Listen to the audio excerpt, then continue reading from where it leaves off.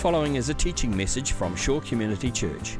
For more information on Shore or our teaching resources, visit www.shore.org.nz. We are in a series on Isaiah, and if you've been following along the series, then there's a Bible reading plan that goes along with that, and if you're following it on the Bible app, then I just want to say keep going. You're doing well, keep it going. Keep reading. If you're just reading at the same pace as the messages and you're sort of tracking along, then that's great. However you want to do it, but we're really encouraging you with this series. And if you're listening online and you're not here today, keep reading. Keep reading through Isaiah.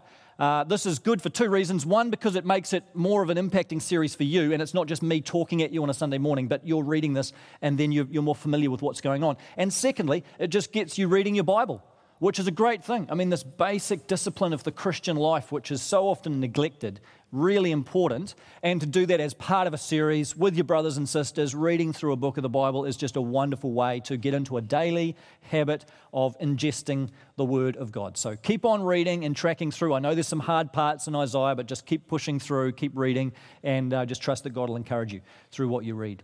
Okay, so this morning we are going to be in Isaiah chapter 7. And Jane Hepburn is going to come and read this passage for us. So thank you, Jane. When Ahaz, son of Jotham, the son of Uzziah, was king of Judah, King Rezin of Aram and Pekah, son of Remaliah, king of Israel, marched up to fight against Jerusalem, but they could not overpower it. Now the house of David was told, Aram has allied itself with Ephraim.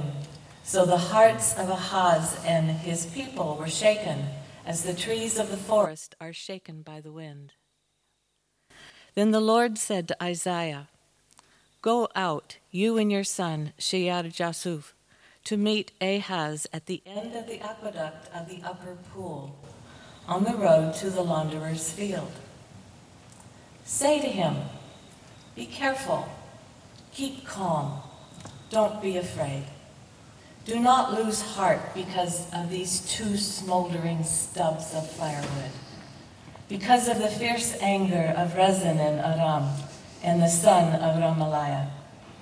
Aram, Ephraim, and Remaliah's son have plotted your ruin, saying, Let us invade Judah. Let us tear it apart and divide it among ourselves, and make the son of Tabeel king over it. Yet this is what the sovereign Lord says. It will not take place. It will not happen. For the head of Aram is Damascus, and the head of Damascus is only Rezin. Within 65 years, Ephraim will be too shattered to be a people. The head of Ephraim is Samaria, and the head of Samaria is only Remaliah's son. If you do not stand firm in your faith, you will not stand at all. Again, the Lord spoke to Ahaz, Ask the Lord your God for a sign, whether in the deepest depths or in the highest heights. But Ahaz said, I will not ask. I will not put the Lord to the test. Then Isaiah said, Hear now, you house of David. Is it not enough to try the patience of humans? Will you try the patience of my God also? Therefore, the Lord himself will give you a sign. The virgin will conceive and give birth to a son, and will call him Emmanuel. He will be eating curds and honey when he knows enough to reject the wrong and choose the right. For before the boy knows enough to reject the wrong and right and choose the right, the land of the two kings you dread will be laid to waste. The Lord will bring on you and on your people and on the house of your father a time unlike any since Ephraim broke away from Judah. He will bring the king of Assyria. Thank you, Jane. All right, so if you've been tracking through the series with us so far, you might notice that this chapter is a little bit different to what we've looked at this far. Most of Isaiah, and certainly the chapters that we've looked at so far, tend to be prophecies. So these words that Isaiah speaks, these oracles that he speaks to the people of Judah, the word of the Lord, that's most of what Isaiah is for the 66 chapters. But occasionally, like this chapter here, you get something different. And what we have here is a story. So as you read this chapter, it sort of feels like less like prophecy and more like history. And what we're reading is this historical account of something that happens between Ahaz, one of the kings of Judah, and Isaiah, the prophet. And there's still prophetic words in here. There's still Isaiah's words spoken, God speaking through him to Ahaz. But this is really an historical story, and so it kind of takes us into the situation, some of the context that's going on around Isaiah's ministry, some of what's happening in the background. And I think part of the reason that this story made it into Isaiah, it's one of the very few stories in Isaiah, and part of the reason for that, I think, is that the more that I've looked at this, the more that I can see myself in Ahaz.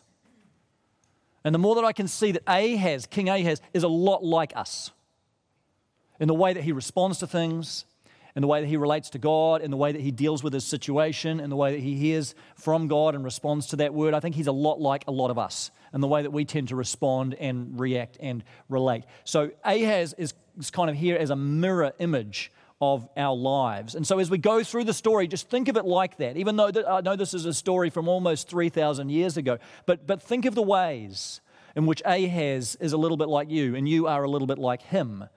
And that way we can hear this word that God spoke to Ahaz being spoken to us, into our lives. We can hear it afresh today and be led to that deeper place of trusting and depending on God.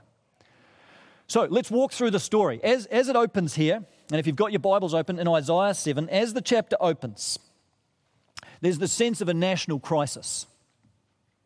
We're kind of thrust into a national crisis in the nation of Judah, this small little nation. And you've got these other two nations that are kind of ganging up on it, Israel and Aram. Those two nations have combined to attack the nation of Judah. They're coming against it. They've already attacked once. They've already attacked Jerusalem, the city of Jerusalem. First time it wasn't successful, and they've pulled back, but it's only a matter of time now before they attack again. And so there's this imminent threat that these two enemy nations are going to come and conquer and destroy the city and destroy its people. And this is the threat that Ahaz, the king, is living with. This is the threat that everyone in Jerusalem is living with. And we're told that Ahaz and the people are shaken. They're shaken like trees in the forest, or shaken like the wind. Kind of sounds a bit like today, doesn't it? People being shaken, this idea, they're scared. They're terrified. They don't know what to do. And so King Ahaz decides on a particular strategy of responding to this. Now, we don't read about this strategy in Isaiah. We read about it in 2 Kings, which is the parallel book, and it gives you some of the backstory to what's going on during the reign of Ahaz. And what we discover there is that when this happened, when Israel and when Aram attacked and threatened Judah, what Ahaz did is he decided to appeal to the king of Assyria, another nation, a big hostile empire to the northeast of Judah. And he decided to go and appeal to the king of Assyria, and he said, I am your servant, I am your vassal, and I will do whatever you want. Just please come and protect me from these other two nations that are attacking me. He wanted Assyria to come and attack Israel and Aram so that they would be stopped from attacking Judah. And so Ahaz even took some treasure, some silver and gold out of the treasury of the Lord, out of the Lord's temple, to give to the king of Assyria, to plead with him to intervene. So Ahaz here is trying to build this political alliance with Assyria to try and fend off the attack from Israel and Aram. That's kind of the backstory of what's going on. Now, while all this is happening, while Ahaz is waiting for the king of Assyria to get back to him and return his call, Ahaz goes for a walk one day.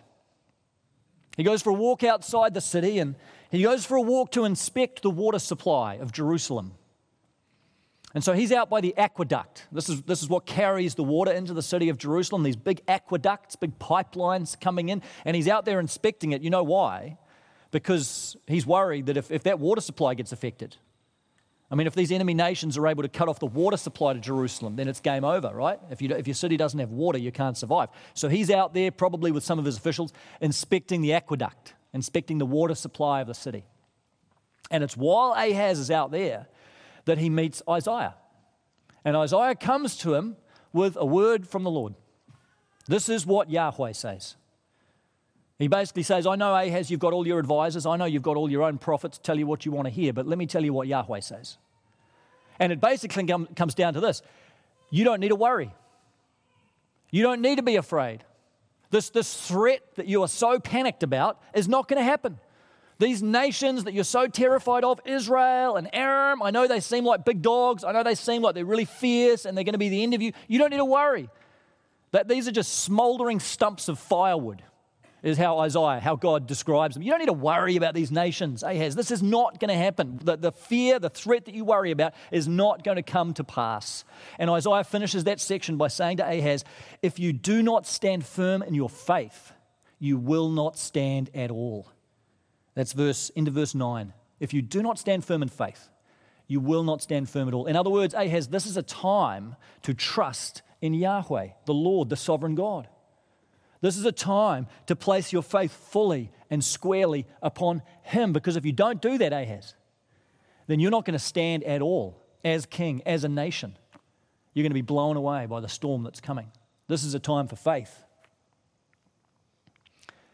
And then Isaiah goes a little bit further. God goes a little bit further with Ahaz, and he invites Ahaz to ask him for a sign. He says, Ahaz, I'm promising you this deliverance, I'm promising you this hope, and I'm inviting you now to ask for a sign. Ask for any sign. Ask for a sign to confirm that what I've said is going to happen. Any sign you like. And here's how Ahaz responds in verse 12. He says, I will not ask. I will not put the Lord to the test. And that, on the face of it, that sounds very spiritual, doesn't it? Sounds very pious. Sounds like he's taking the high road. But in fact, all that's happening really there, he's just masking his own lack of faith. That's just a thin veneer for his own lack of faith.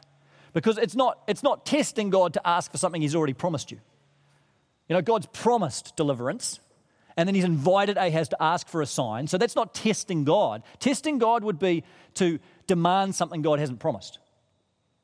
Yes? Testing God would be to try and pry something out of God's hand that God has never offered you in the first place. But God says, Ahaz, I want you to ask for a sign. Ask for anything. I'm inviting you. I've made a promise. I'm inviting you. I want you to ask for a sign. This is not testing God. This is just taking God up on His offer. But what it really reveals is something about Ahaz's heart and where he's already put his trust.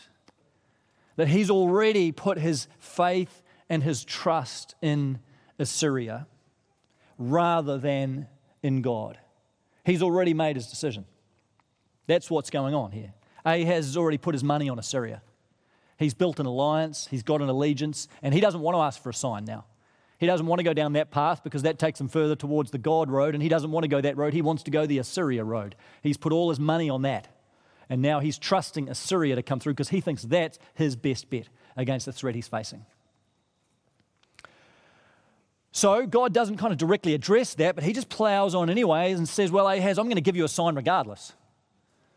I'm going to give you a sign. I'll tell you what the sign is going to be, and here it is. This will be familiar to many of you in verse 14. Therefore, the Lord Himself will give you a sign. The virgin will conceive and give birth to a son, and will call him Emmanuel.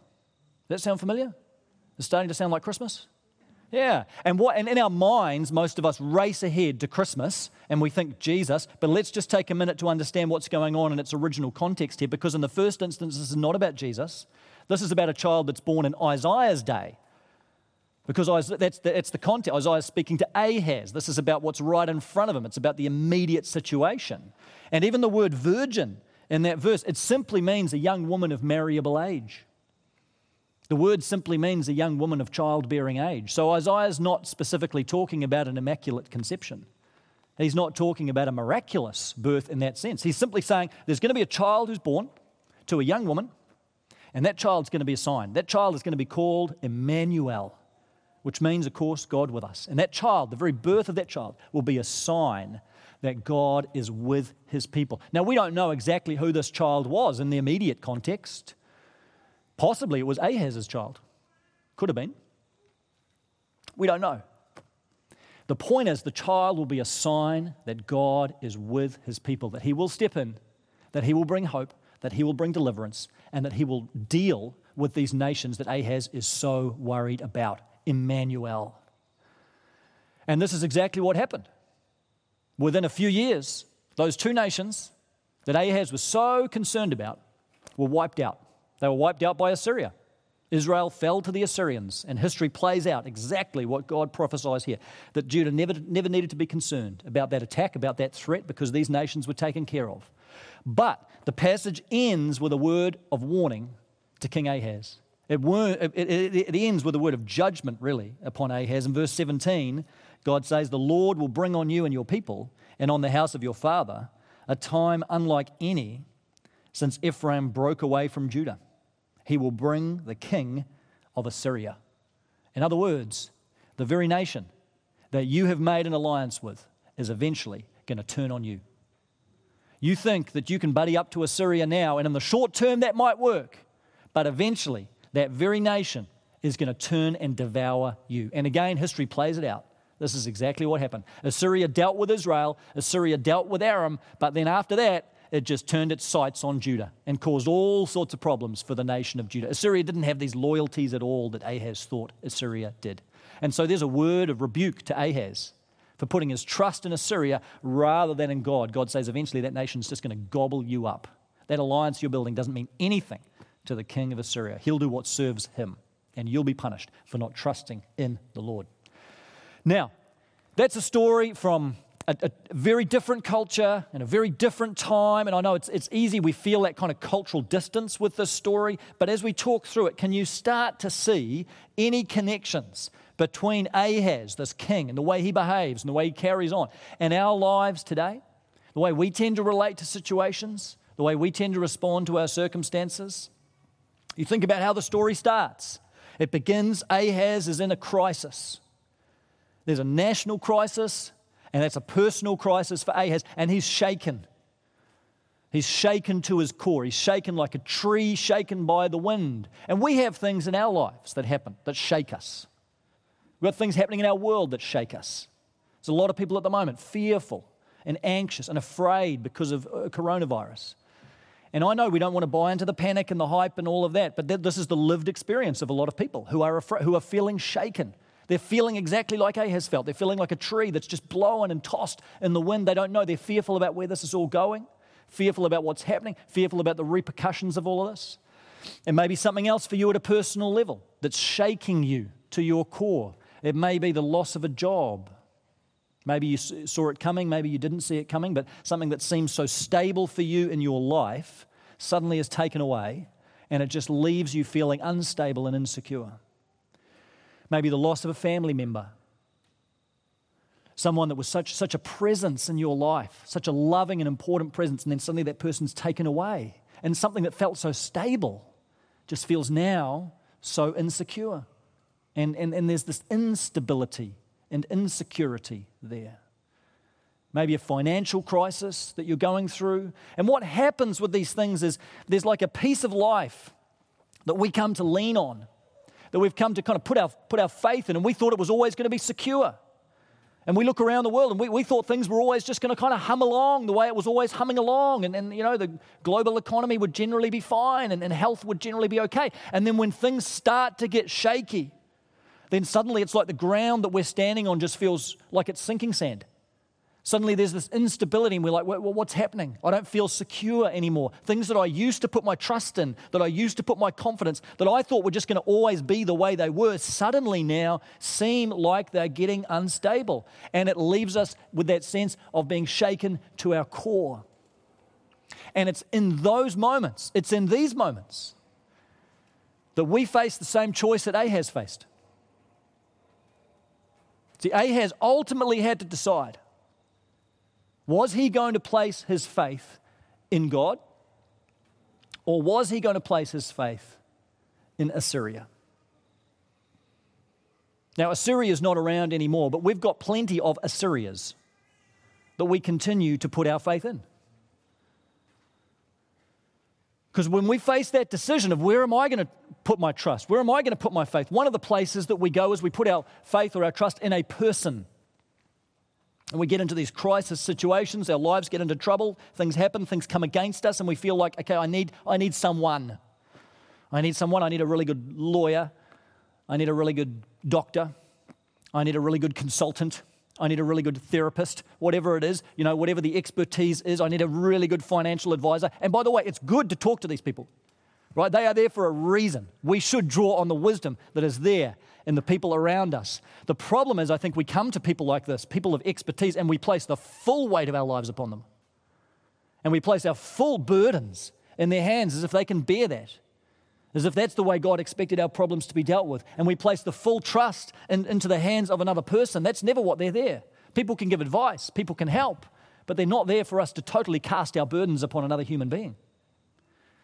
The other strategy I think we have is then turning to ourselves and just toughing it out. You know how we do this sometimes? And you face difficulties in life and you're like, I am just going to summon all the energy I've got and I'm going to slog this out. I'm going to deal with this. I'm smart, I'm resilient, I'm tough, I'm going to get through this. And so we strategize and we problem solve it and we have a whiteboard session and we drink a lot of Red Bull and we do whatever we need to do. And we're just like, I'm going to get through this no matter what because I've got the internal resources to make this happen. And what tends to happen? That's good for about 24 hours, right? And then you crash and burn and it just gets hard. And you realize, actually, I'm not as strong as I thought. I'm not as powerful as I thought I was. I don't have all of this internal strength. I've kind of convinced myself I do, but I don't have a lot in and of myself that is going to get me through this. And it's just amazing how slow we are in these situations to turn to the Lord, isn't it? I mean, I'm amazed. I look at my own life. Like I'm a pastor, and I am incredibly slow sometimes to turn to God. I want to do everything else sometimes before actually coming and having a conversation with God about it. And the first thing I want to do is make sure I've spent a lot of time worrying. First, that's priority number one. Let's worry. Spend good time. Have I worried enough? Need a little bit more time. Do that, and then I want to talk to a whole lot of people, get the advice, all of this, and then I want to kind of try and give myself a big pep talk. And then maybe last on the list, I might actually bring this thing to God and talk to Him. And even then, I'm ashamed to say, sometimes it is just kind of an obligatory prayer or a perfunctory sort of prayer. It's not really deeply involving God in my circumstance. And if I can be like that, I'm guessing possibly you can be like that too. Sometimes, yes. Can we be a little slow sometimes to bring these things to God? And all the while, God is standing there saying, I want you to trust me. He's saying, you've got this choice. You're going to trust Assyria or you're going to trust me. Where's your faith? Ultimately, times like these, times like this in our world will reveal to us the character and quality of our faith. As God says to us, will you trust me deeply? Because He says, hey, I've given you a sign. God's given us the same sign, hasn't He? As He gave Ahab. In fact, He's given us a better one. He's given us the real Emmanuel, the true. Isaiah had that sign in his day and there was some child that was born. But we get over to the Gospels and we read the Gospel of Matthew, who describes to us the birth of Jesus. And as he describes Mary becoming pregnant by the Holy Spirit, he draws back on this exact verse in Isaiah. The virgin will conceive and give birth to a son and his name will be Emmanuel. And in that case, it is an immaculate conception. In that case, this is a full-blown miracle. And we have Jesus of Nazareth, our Emmanuel. And Jesus came to us not just to show us that God is with us in some generic sense. Jesus is God with us. Right? He's the living embodiment of God. This is not just like I'm showing you something about God. Jesus is God. He's the flesh and blood incarnation of God. He said, to see me, if you've seen me, you've seen the Father. Simple as that, one to one. You want to see God, look at the face of Jesus. He is our Emmanuel. And even now, we don't have Jesus on earth physically anymore. He's ascended to heaven. But what has He left us? Who has He left us? His Spirit, the Holy Spirit, poured His Spirit out upon His followers so that now, if you belong to Jesus, you still have Emmanuel. Is that right? You have Emmanuel living within you by the Holy Spirit. So that promise all the way back here in Isaiah, thousands of years ago, is now fulfilled in your life today if you're a believer, because you have God with us. God with you, the Spirit of Christ. You have today, as you sit here, the crucified and risen one right there with you. He is with you. He is alongside you. He is carrying you. And that's why we can trust in Him, because God is with us. And as we face these situations of uncertainty, as we face these situations of anxiety, God has said this is the one thing that is constant. You're going to live in a world, and this is going to happen, when things seem to be coming apart, when things seem to be unstable, things that you've trusted are no longer able to be trusted. But God said, here's the one thing that you can always, always count on. Emmanuel, I am with you. That will never change. It will never, ever change. God doesn't say, I'm going to rescue you from trouble. He doesn't say, I'm going to give you some path around the storm. No, He says storms may come. He says things may fall apart. Things may get very shaky. They may get worse before they get better. But God says, here's the promise. In the midst of the storm, I am with you. I am right there. I am in this. I am with you, and I'm not going anywhere. I will never leave you. I will never forsake you. God will never abandon His children. He'll never forsake His promises. He'll never turn His face away from you. He is with you, and He is for you, and His face is towards you. That's what enables us to trust. So in these situations we face, what God invites us to do is invite Him in to these situations. I've experienced this personally. One of the struggles I've had over the last few years is with anxiety.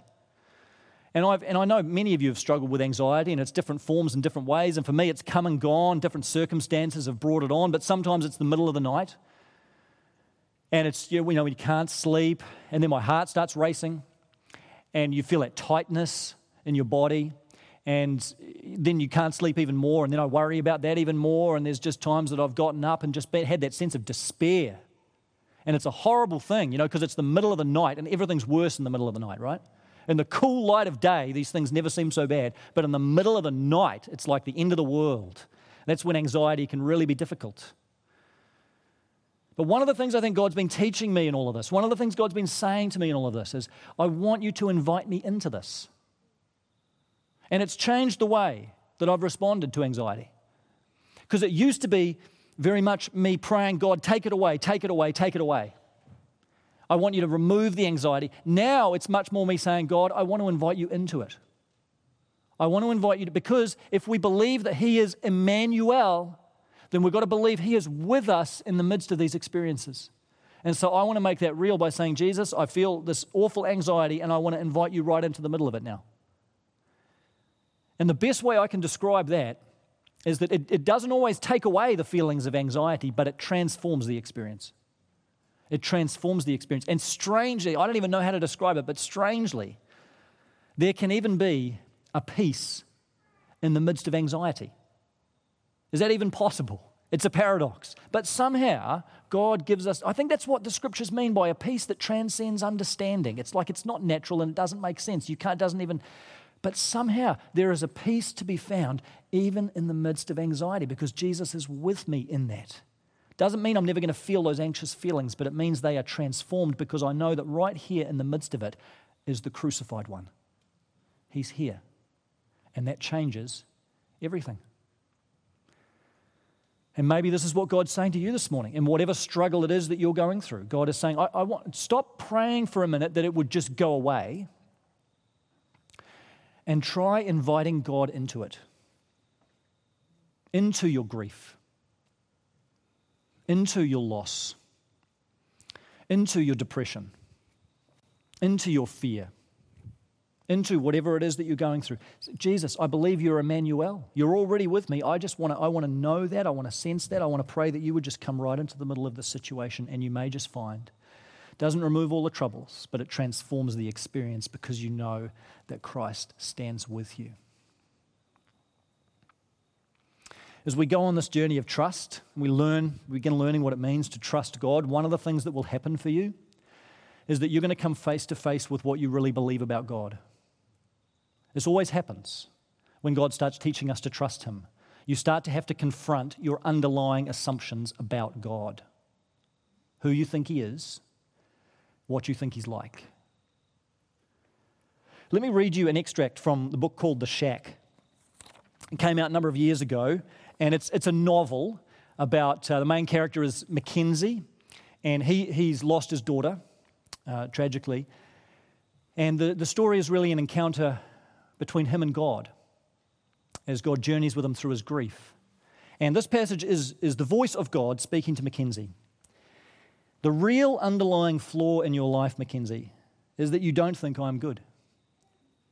If you knew I was good and that everything, the means, the ends, and all the processes of individual lives is all covered by my goodness, then while you might not always understand what I am doing, you would trust me.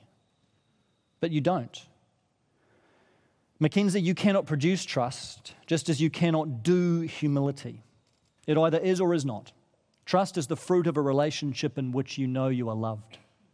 Because you do not know that I love you, you cannot trust me. It's very searching, isn't it?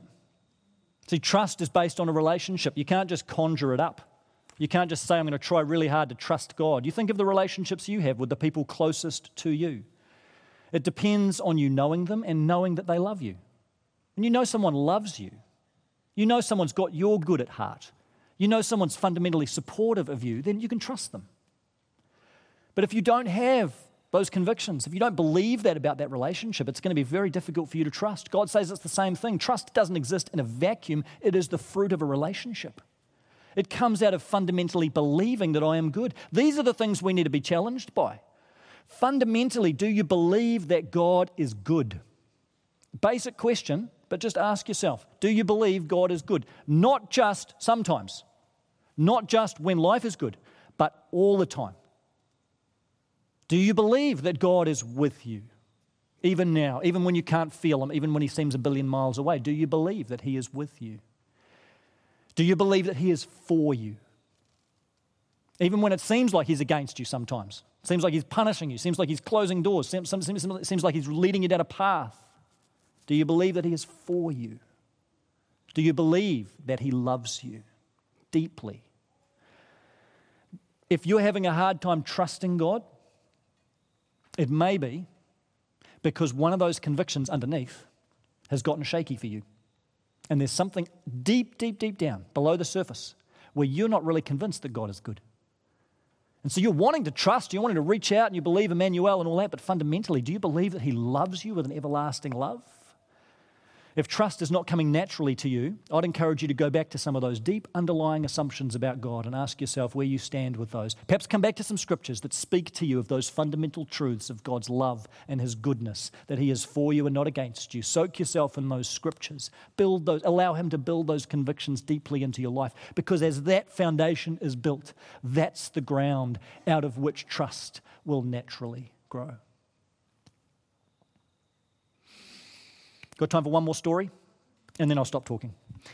Charles Spurgeon was a well-known pastor and preacher in the 19th century in London.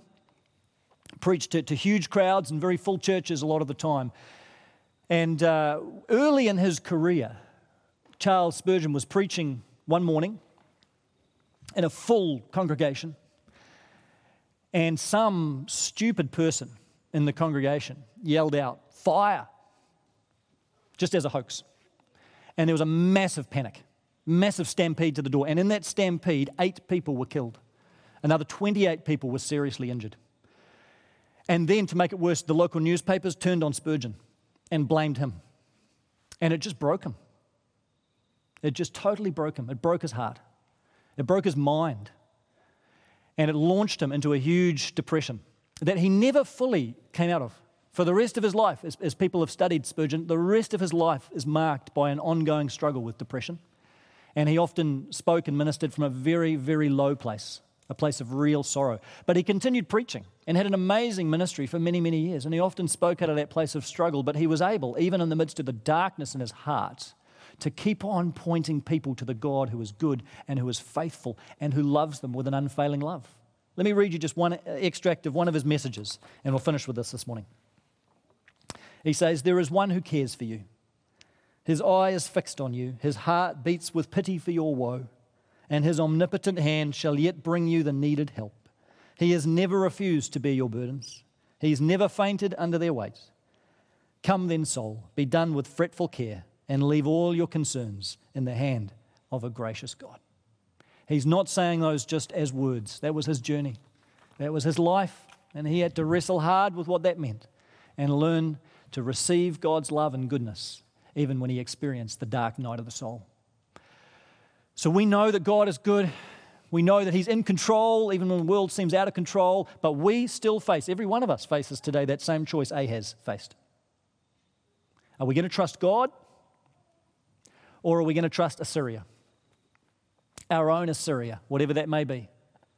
Are we ultimately, where is our trust ultimately placed? Do we ultimately place our faith in people? Do we ultimately place our faith in world leaders? Do we ultimately place our faith in the share market? Do we ultimately place our faith in healthcare? Or do we ultimately place our faith in the sovereign God who holds the whole world in his hands? This is the question that he invites us to answer this morning. Will you trust me? Will you place your faith in me? Because as Isaiah said to Ahaz, if we don't stand firm in our faith, we're not going to stand at all. We're going to be blown away by the winds of society and culture. We need to stand firm in faith, stand firm in trust, because God is with us. He loves us. He is good to us.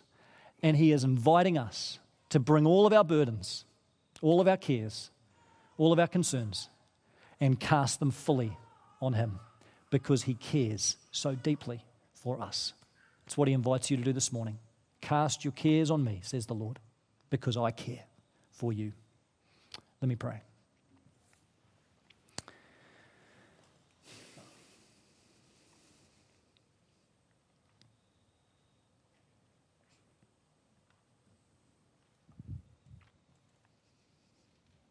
So God, we come to you this morning and we acknowledge, Lord, we find it so hard sometimes to trust in you.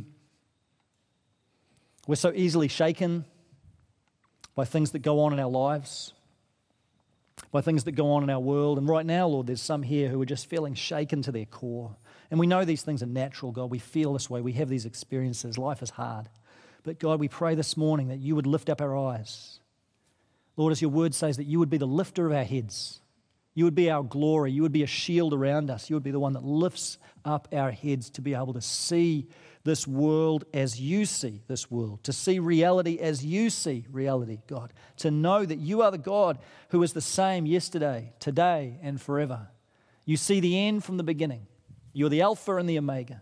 You're a God who is one day going to bring about a world with no more sickness, no more death, no crying, no pain, no nothing, no disease, because all things will be made new. And we look forward to that day, God. We long for that day. We say, come, Lord Jesus, come and make this world new. Come and make all things new. But as long as we live within this broken world, and we have these broken bodies that are subject to decay and illness, God, we want to pray that you would help us to be people of trust. Help us, Lord, to make the decision Ahaz could never make, that we will say, my trust is in you, God, not in anyone or anything. Lord, and we'll draw on all the resources you've given us, but ultimately we want to say, God, our trust, our faith, our hope is fully in you. And we want to come back and say, God, thank you for the sign of Emmanuel. Thank you that you haven't left us abandoned, but you are with us now. You're with us today. The Spirit of Jesus is here. You don't ask us just to trust you from a distance, but you draw so close to us. You stand beside us and you carry us. We thank you that we can trust you because you're right here with us, defending and protecting us every step of the way. So, Lord, we love you. We commit ourselves into your care. We commit our world into your care and all the craziness that's going on around us at the moment. We thank you that you are sovereign. We thank you that you are good. We thank you that you are still on the throne, reigning and ruling over this world that you have made. Help us to trust in you.